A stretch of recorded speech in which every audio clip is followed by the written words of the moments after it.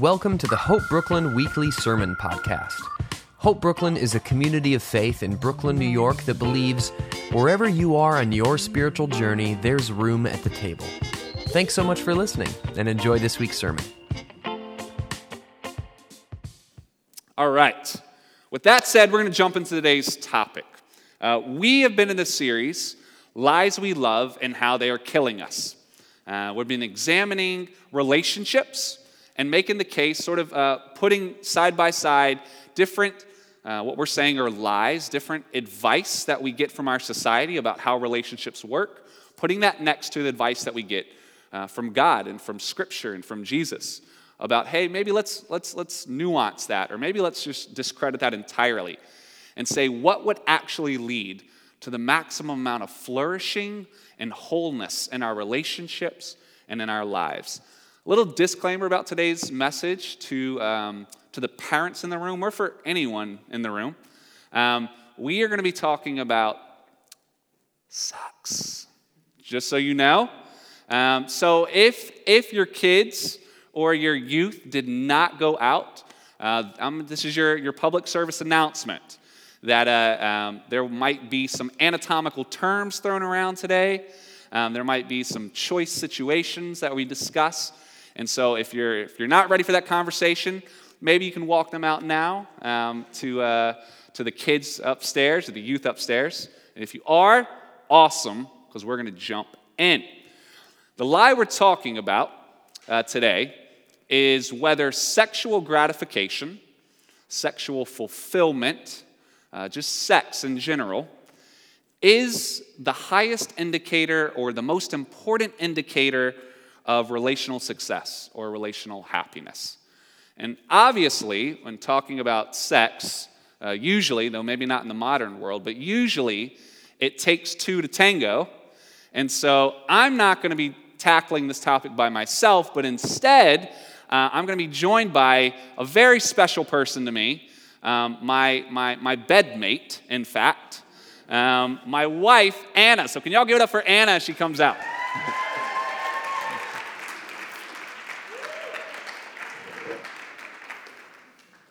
Did you just call me your bedmate? Bedmate, bedfellow, that came up as well.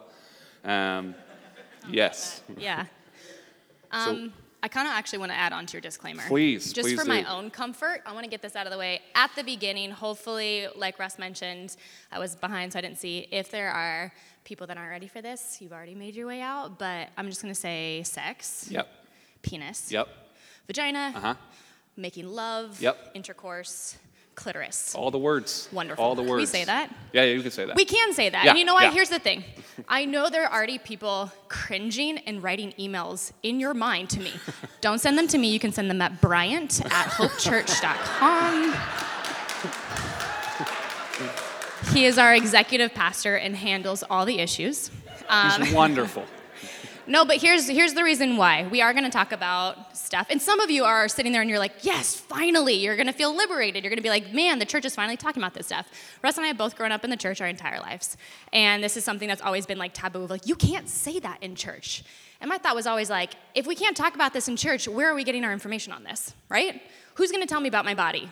It's either going to be God or it's going to be the world. So let's have this conversation. Let's do it. Let's jump in. Y'all ready to jump in? Yes. All right.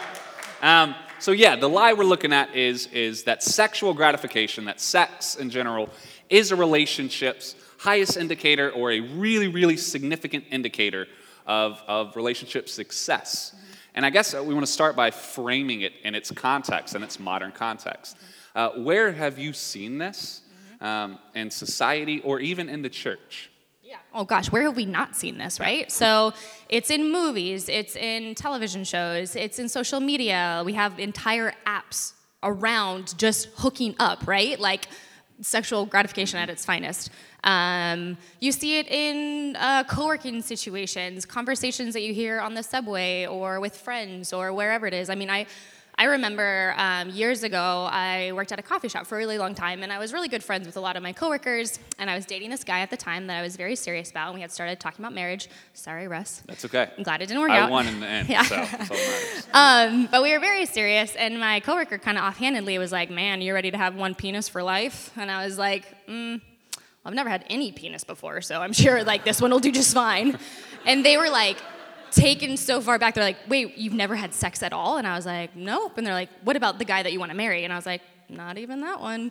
And they were like floored. And then this next thing was, how can you possibly marry somebody you've never had sex with? Like, what happens if you get married and the sex is terrible? And I don't know, I grew up in a Christian circle, so I wasn't used to getting that question. I was like, well, I mean, when I first got in a pool, I kind of sank, but then I learned how to swim, so I guess it's kind of the same. Like, we'll just practice, and I'm sure we'll get better at it, you know? And I'm really glad that logic didn't fall into our relationship of, like, if it's not good, just bounce out, because if that's the case, we wouldn't have gotten past our first kiss. We wouldn't have. Because I think Russ has probably mentioned this before, Yep. but it was the most... No, please, let's tell it again. I mean, our first kiss was horrific, you guys. Like, there was, like, biting, like, not the, like, ooh, sexy kind, but the, like, oh my gosh. I can't feel my lower lip, guys. But our relationship meant so much more than that physical. I literally came home to my roommates, and they were like, how was it? And I was like, it was the worst first kiss I've ever had, but, like, I am so head over heels over this guy. Like, I don't even care. We'll practice. We'll get better. Like, it's going to be fine. And that was my same mentality with sex that I told this coworker. I was like, you know, I don't know. It's like anything in a relationship. Like, if it's not working, we'll communicate and we'll work on it and we'll get better at it. And they were like, Anna, I can't understand you. Like, that makes no sense to me. And I was like, well, you're married, so is that why you settled down with your partner? Because they were the best sex you had, so you like, got to lock that up. And their response was, no, I remember the best sex I ever had, and it wasn't my spouse. And the conversation kind of ended there because I was like, oh, this feels weird now, but... Because it wasn't weird before, and it got weird, yeah. This was pre-Me Too. We probably shouldn't have had this conversation, but like I said, they're my friends. But that struck me as so sad in that I knew at that time that I didn't want to get into the bedroom with my spouse and have this Rolodex of all these other experiences that were so much better, other people that knew how to push the buttons, or they had all this extra practice, so they were really good at what they were doing. And my spouse was great, but just not quite living up to that, you know, memory that I had. I really wanted whoever it was, and in this case it was Russ, to be the only thing that I had to, go off of. And so whether it was good or bad, it didn't matter. It was for us and us alone. And it was great. And we, sometimes it's great and sometimes it's not, and then we practice. So, that was my experience in the real world. And then I think in the church, the ways that we've seen it, like, so glorified and huge is that it's like, all we hear about sex is no.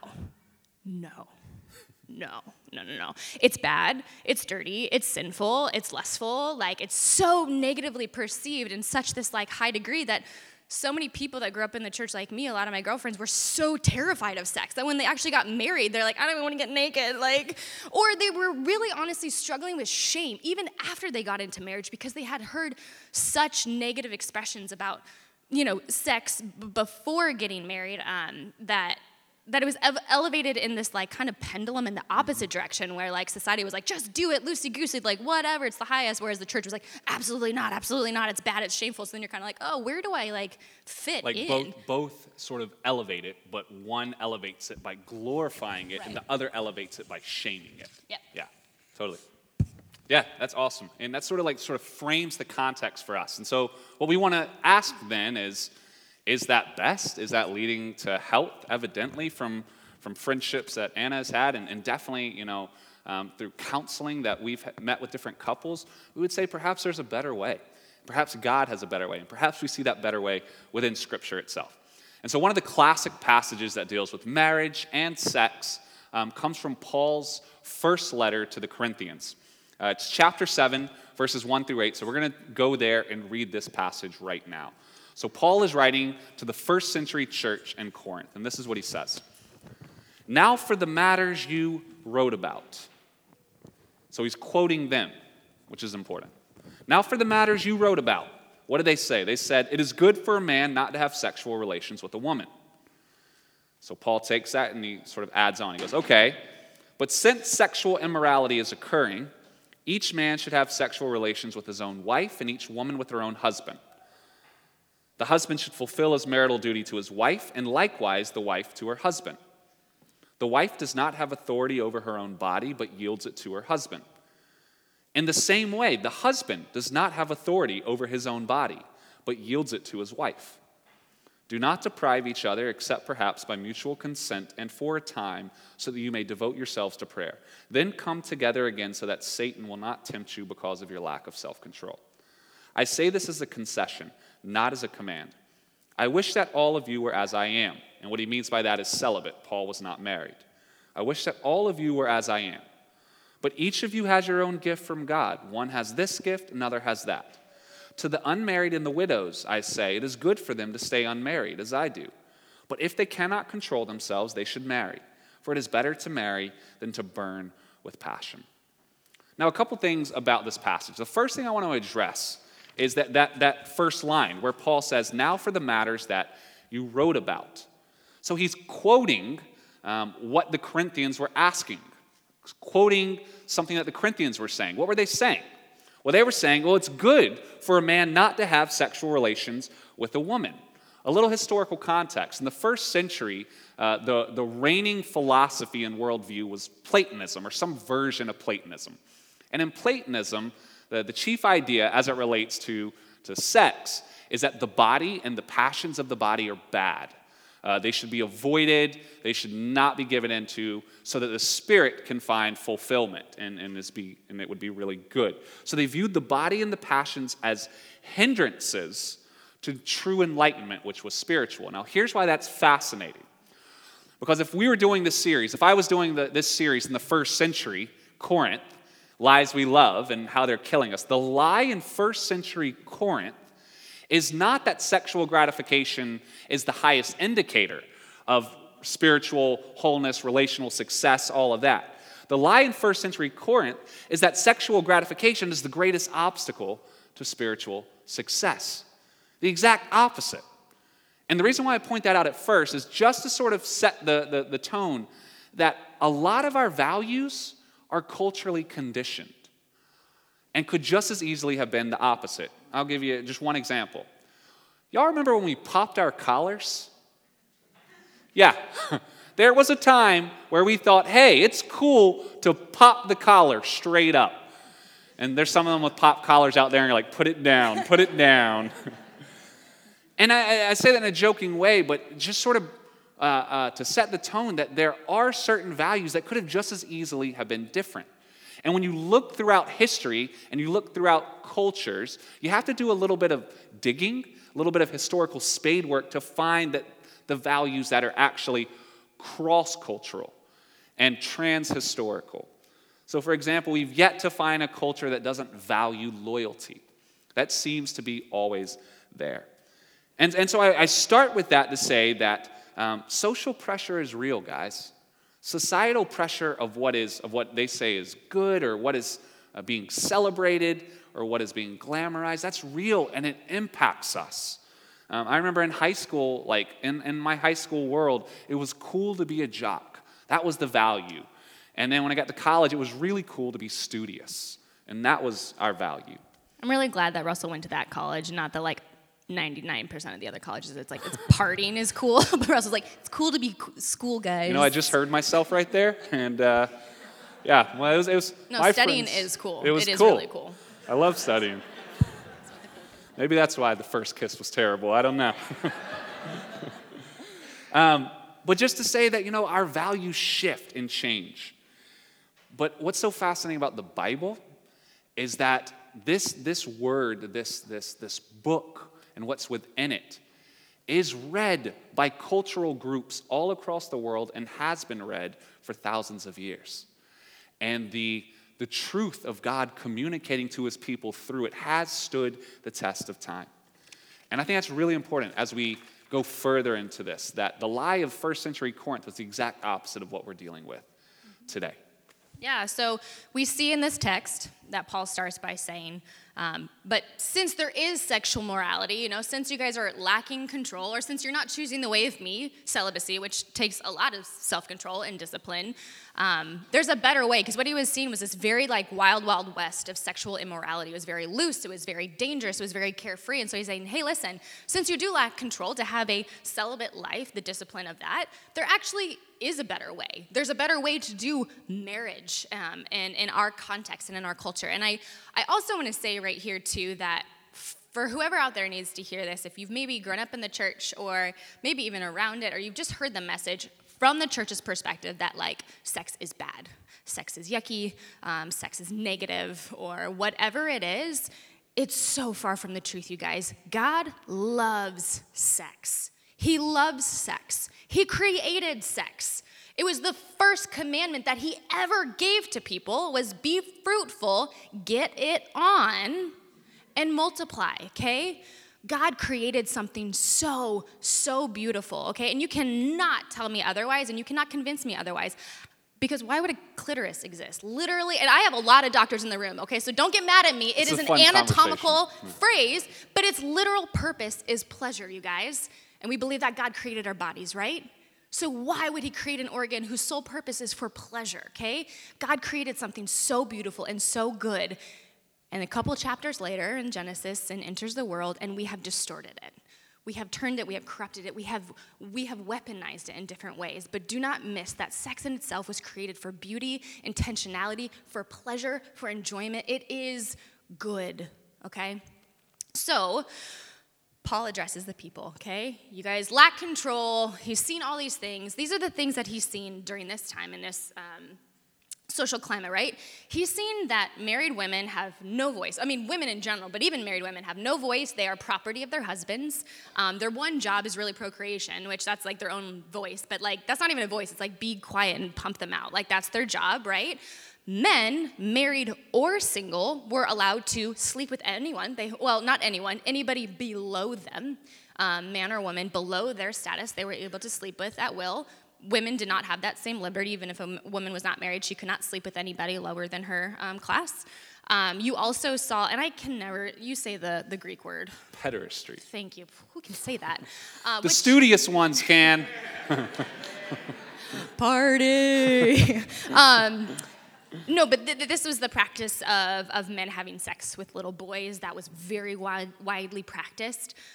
Something else that was practiced, there were always male and female prostitutes at the temple, at church, you guys. People would come from all over the land to worship and hook up with somebody at church. To be clear, they were the pagan temples, not the Christian church. But there were tons of pagan temples throughout first century Corinth. So just to be clear about that. Good point. Yep. Yeah. But this was so much ingrained in the culture, right? That this was going on. So women and children are being completely abused, and the church's sex ethic, marriage, was not reflected at this time. So this is why Paul is addressing them. And even in our own time, right, we still see so much damage happening. I mean, obviously, rape culture is still so prevalent. One-night stands or hookup things that really just take our souls away. But we even see it in celibacy culture too. We've seen so much damage when celibacy is forced upon people that perhaps should not have been celibate. Priests, that we've seen so much destructive abuse that has happened, and perhaps people that should have never committed to celibacy. They loved, the church and service, but celibacy needs to be a specific calling and a choice that is not forced upon anybody, because you can see so much damage that happens when it is. So he's seen all these different things happen in the time. So he says, hey, listen, instead of letting these sexual impulses leak out everywhere, leak out sideways in these destructive patterns, we get married. We get married to practice the fullness of a relationship, because marriage is so much more than sex, but we need a context in which it is safe, in which it is practiced in ways that is honoring to somebody, not just sexually or physically through the body, but mentally, emotionally, spiritually. It is all about of wholeness, right? So he acknowledges, though, that not everybody is called that way. Relational wholeness is the goal for all of our lives. Relational wholeness with God, relational wholeness with one another, whether that's your spouse or a friend, that is the goal. But God, in his goodness, knowing that we're all created so differently, have different callings on our life. So for Paul, he's acknowledging, hey, my gift is celibacy. And he calls it a gift, you guys. Like, I think most of us look at celibacy and we're like, yeah, right, what a curse. I would never want that. He sees it as a gift. And now being married, I can see why. And that sounded bad. No, it did, but I'm interested to hear what you're going to say. It wasn't my line of thinking. What I was thinking was it gives us, if ultimate wholeness and relationship with God is the ultimate goal, and everything around us is to create pathways to that full relationship with God, to have a celibate relationship where this isn't a distraction, because I'll be honest, you guys, this has become a distraction at times. Russ has become my God in little ways, or I have put him before my relationship with God. He has become a distraction in ways if I'm not careful. So a celibate life, you get to be in this like full communion and relationship and wholeness with God so much more easily than adding in a lot of external distractions. So he says, celibacy is my gift, but other people have other gifts, and he's referring to marriage. Marriage is also a gift that you get to practice, dying to yourself all the time, service, submission, which you can do when you're celibate as well in relationships, but is a different kind of gift in which you can practice seeing the face of Jesus and Russ and myself. We get to learn more about each other and ultimately more about God. Yeah, and I think an important distinction that you're making here is that in both, whether it's celibacy or marriage, it isn't a denial of sex or that we are sexual beings, but rather it's the proper channeling of sex toward the ultimate end for all of us, which is wholeness and intimacy with God. That is what he's after. So in celibacy, in celibacy, it's a withholding of sex to bring you closer to God. In marriage, it's the having of sex with one person and one person only that brings you closer to God. But in both, sex is still it's not denied, but it's channeled in its proper It's used form. as a tool. Used as a tool. In order to get closer to God in both contexts. It's not the reward. Sex isn't the reward. Marriage isn't the reward, guys. God is the reward, right? And celibacy, marriage, dating, these are pathways to the ultimate reward. Children, you could add that. Children aren't the Absolutely. reward. Children are pathways to the ultimate reward, which is to know God so intimately. And I think it's really important. And I know you already touched on this a bit, but I think it's interesting that Paul uses that word when we see sexual immorality in the passage. The word is porneia, which is where we get pornography from, porn. Porneia, it's a broad term. There's a lot that's encapsulated in it. But in essence, it is sex outside the proper channeling, the proper form.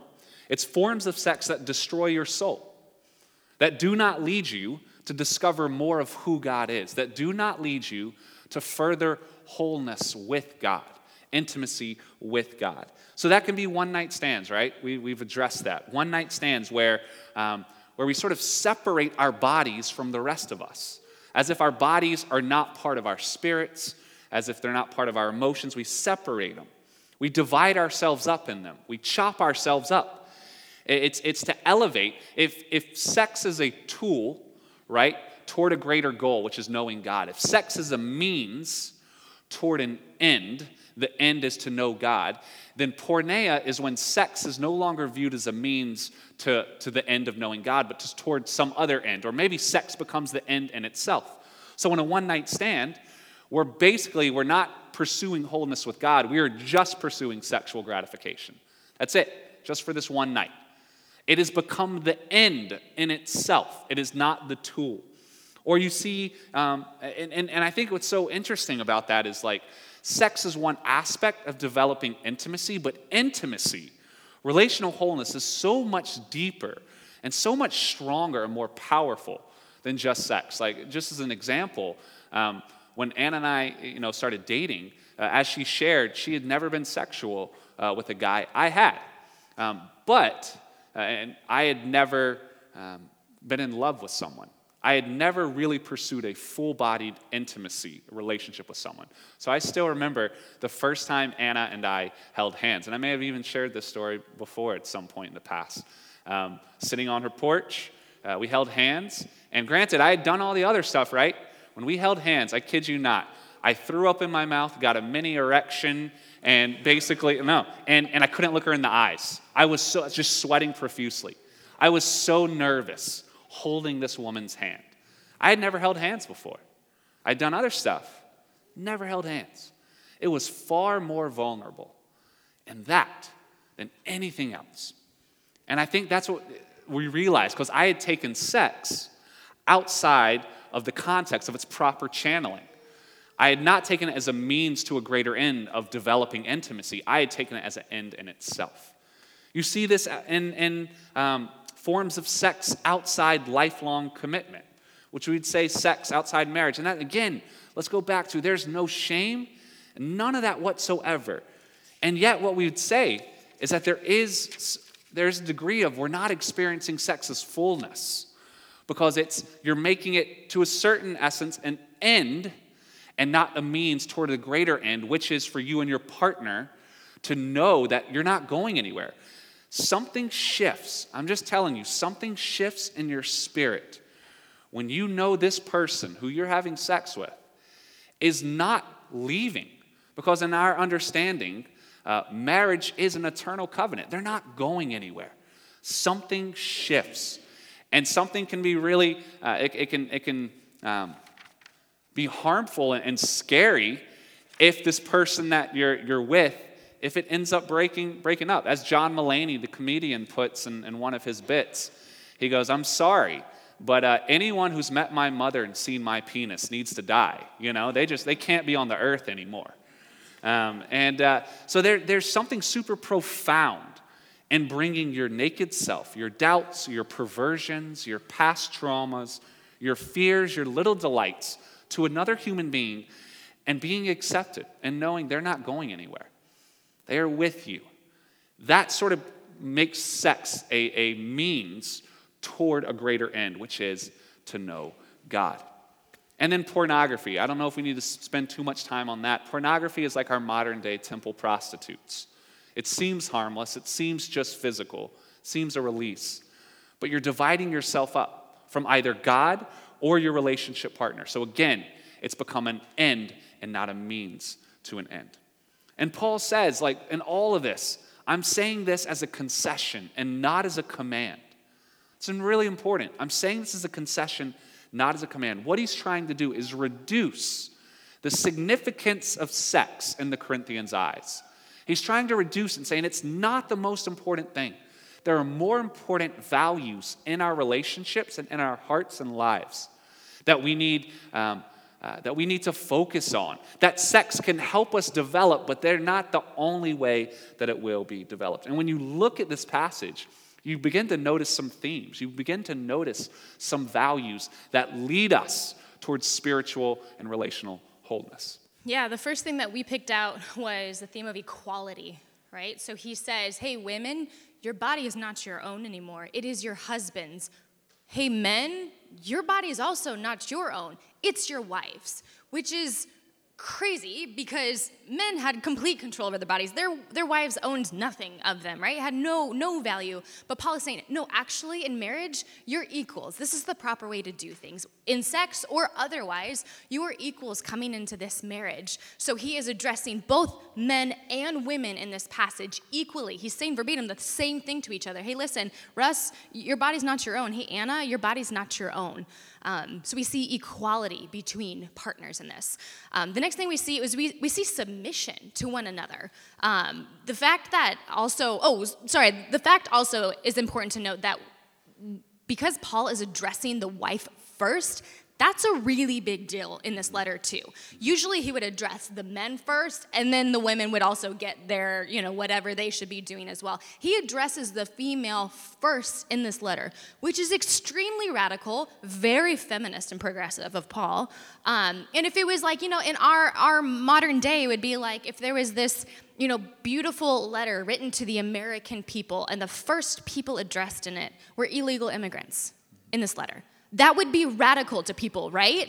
Like, no. These people don't have rights. In this time, women didn't have rights. You address them maybe last if you address them at all. But Paul is being very radical with the way he's presenting equality.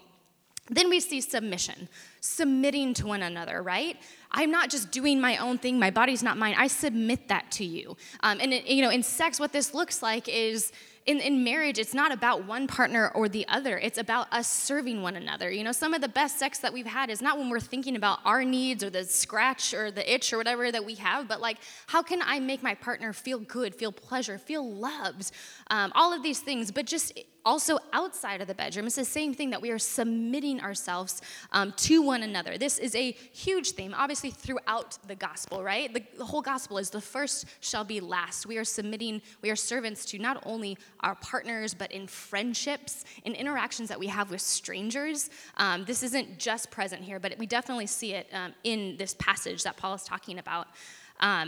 And then another thing that we see is prayer and worship, something that he addresses. He said, hey, listen, don't weaponize sex, don't withhold it from one another, but if you do withhold it, let it be for prayer and worship. And I think this is the point where it's like, well, Paul got it right with like celibacy as a gift, because if that's the case, you don't have to worry about that. But there are times when you're like, hey, listen, we need to cool it, right?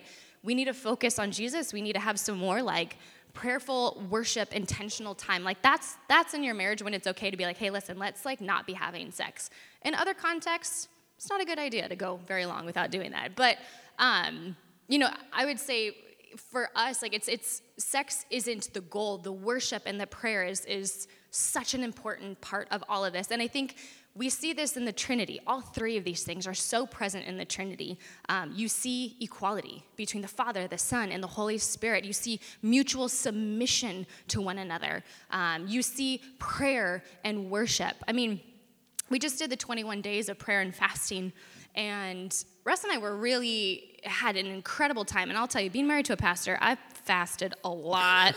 And like, they're not all amazing experiences. Like, some of the time Russ was like, how was it? And I was like, I was hungry. I don't know. It was fine. But this last time was really, really powerful for the both of us. I think God had really been kind of greasing our wheels in a lot of different ways for this to be really explosive for us. And so,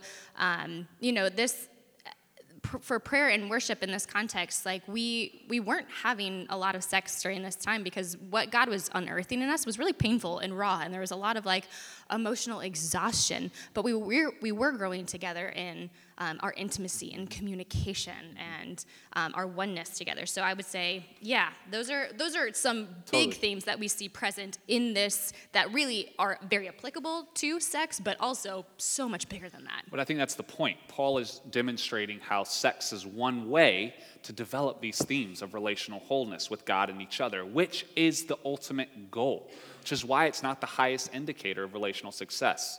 And so it's one way of doing that. And as Anna said, the best sex that we've ever had, can I talk about the best sex we've ever had? Please. All right.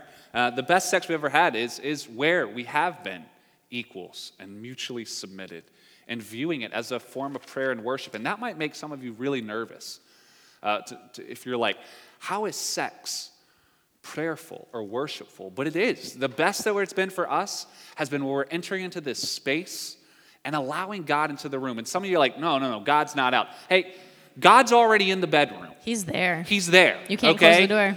He's there. For better or worse. Maybe some of y'all need to be aware of that a bit more. He's there. So what would it look like to welcome him there? What would it look like to have your sex life honoring of who God is? It would certainly change certain aspects of it so that we're not seeking it selfishly. We're not seeking our own interests, but we're seeking to love and to glorify and to adore the other person. But I think it's important that we recognize that sex can be a means toward those themes of equality and submission and prayer and worship, but it can also be very dangerous. It can be weaponized, and we've seen it weaponized. And Paul even addresses how it can be weaponized here.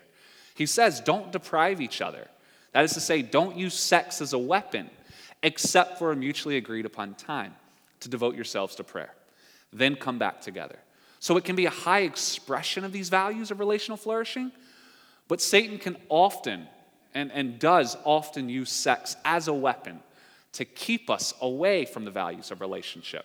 We've heard a pastor say before that Satan will do most anything to get us into bed before we're married and to keep us out of bed once we're married.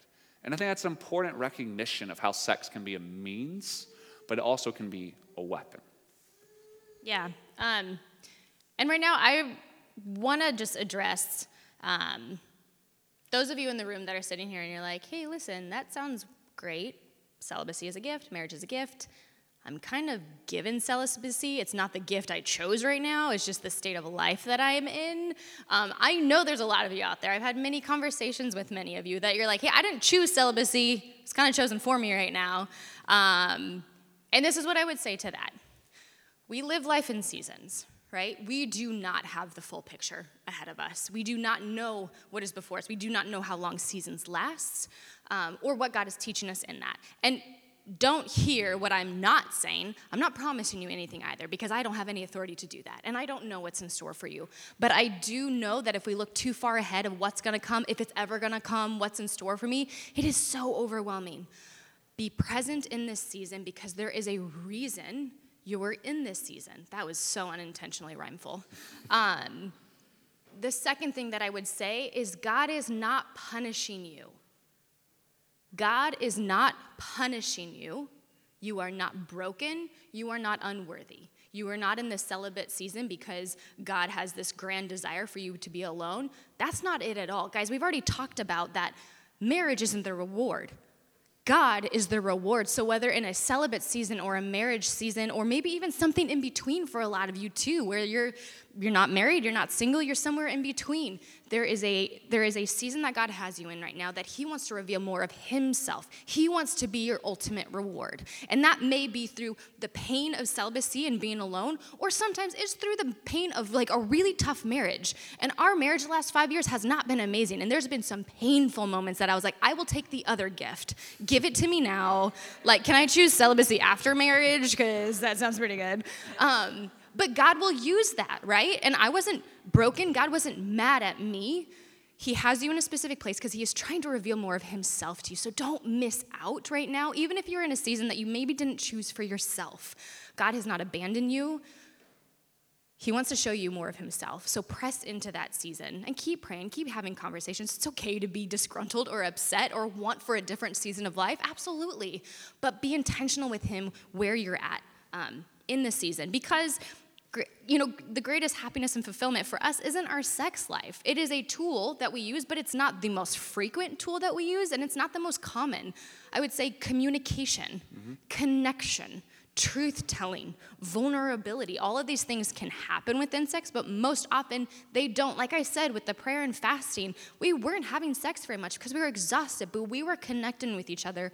God was doing so much in our own souls, and our walls were coming down with one another, and things that have been strongholds in our marriage for the last couple of years were really being ripped apart, and we were finding so much wholeness, relational, spiritual wholeness with one another, but the physical part was probably not happening as often, and that's okay because it's a tool in our toolbox. It's not the most important tool. Yeah. I'd also say board games. Board games are great. Definitely help the friendship out. Yes. But so then, if we're sort of putting it all together, and we're not tying this with any neat bow, there's been a lot of different thoughts. Hopefully one or two of them have hit you where you are in your season. And I'm going to invite the band back up now. What Paul is after is relational wholeness. That's what he's after, relational wholeness. And as we talked about at the very beginning of this series, most importantly, whether you're married or single, relational wholeness with God. God wants to give you himself. He is your reward. And when we lose sight of that, destructive things will enter. He's after relational wholeness. And that doesn't require sex, but it does require intimacy. It does require vulnerability and equality and submission and worship and prayer. And anyone can have that. Anyone can start developing that with God and with friendships, despite your relational status. So this is a message for all of us in this room, to knock sex off its pedestal, whether it's been shamed or glorified, and realize that regardless of whether you have it or not, it's not going to lead to what you're ultimately looking for. Relationship with God will. Worship and prayer of God and intimacy with friendships, that will get there. And so some final words. The final word for the married in the room: have sex, but pray beforehand. Worship God afterward. Communicate amply. If anything is off limits, then there's something in your relationship where you're not pushing into wholeness. Communicate, confess, repent. Don't hide anything. Nothing. That's something that Anna and I, for all of its painful moments, something that we've trusted in and tried to put in practice from the start. That nothing is off limits talking. We're communicating. We're not hiding anything from each other. Seek not to be pleasured, but to bring pleasure. Submit. Husbands, submit to your wives. Wives, submit to your husbands. Both of you be the first one to submit.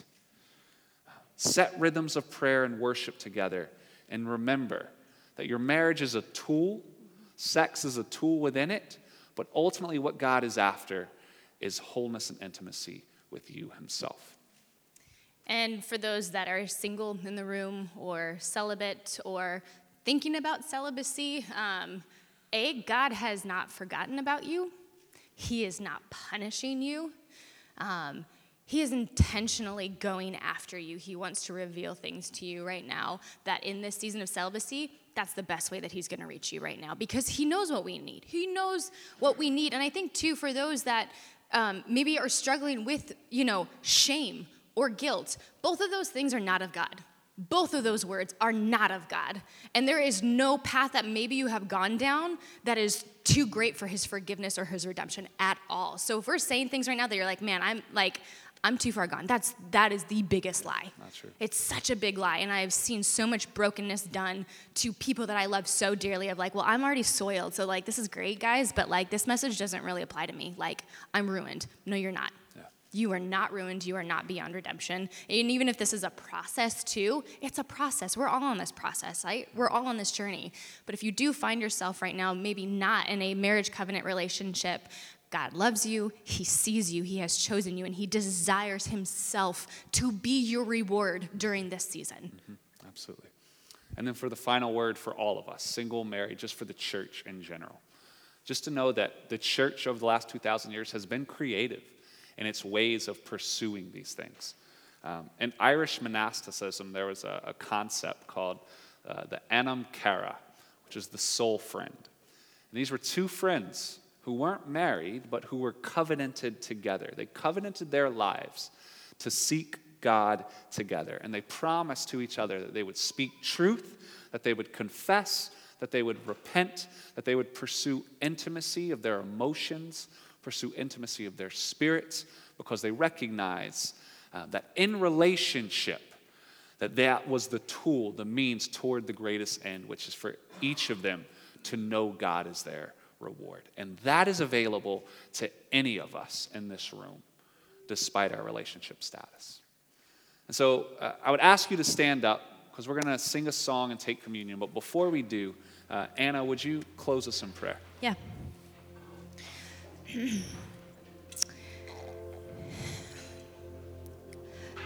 Father God, there was a lot of words, terms, language, situations that may have been really uncomfortable for people today for many different reasons, God. Maybe because it's never been talked about in a church experience for them, or maybe it's also new ways of thinking that they've never thought about. It's a whole new way of life. Maybe it expresses grace and intimacy with God in a new way that's eye-opening. Maybe people are just squirming around these words. I don't know, Lord. There's probably a lot of different emotions in this room right now, God, but I hope that people don't miss out on ultimately our relational wholeness comes from knowing fully who we are in you, God. First, before we are able to know anybody else, our spouses, our kids, our friends, our neighbors, our relational wholeness comes first from knowing that we are your child, that we were chosen by you, God, that we are loved, that we were created with so much intentionality, that we have different paths, that we have different callings, and that doesn't make some of us more rewarded or more gifted or more blessed or more loved by you. That's not the way your love works, God. That is not the way your love works. And there are some of us right now that are in seasons that are really painful, and we didn't choose for ourselves. You know those seasons, God. You know it better than we do. I ask that you would draw your face so near to those people right now that are just in pain, maybe with the season that they're in right now, and they're struggling with this. May you show yourself as the reward, Lord. May you come and bring them in intimacy and a relationship with you that they've never experienced before. May they experience an abundant joy in this season, wherever it is. I pray this over our church, Lord. I pray for marriages in this room, Lord, marriages that are in pain, that are hurting, that are breaking, that are broken, that have broke. God, you are the God that can heal all things. All things. Nothing is impossible with you, God. So we pray your healing hand on the single, on the dating, the engaged, the celibate, the married, the divorced, the widowed, everybody, Lord God. We all need your healing touch, wherever we are, all of us. So bring your face close to ours, Lord. Let us breathe in our lungs your breath, God. Let it fill us up and let it pour out of every limb that we have, every toe and every finger, and off of our lips, God. I thank you for the people in this room. I pray also health over their bodies as they go out of this place, that you would just supernaturally protect our bodies as we are in harm and in germs' way, so that we are not tied down, but we are busy out doing your work, Lord, that we can keep on going out and just love on people. I thank you for this morning, for your words, Lord God, and may we just meditate on them as we move into worship and communion this morning. Amen. To find out more about the mission of Hope Brooklyn, details about Sunday gatherings, brunch, how to financially contribute, and a whole lot more, check us out online at www.hopebrooklyn.org. Thanks to Liz Weiss at lizweiss.com for the music, and to you for tuning in. See you next week.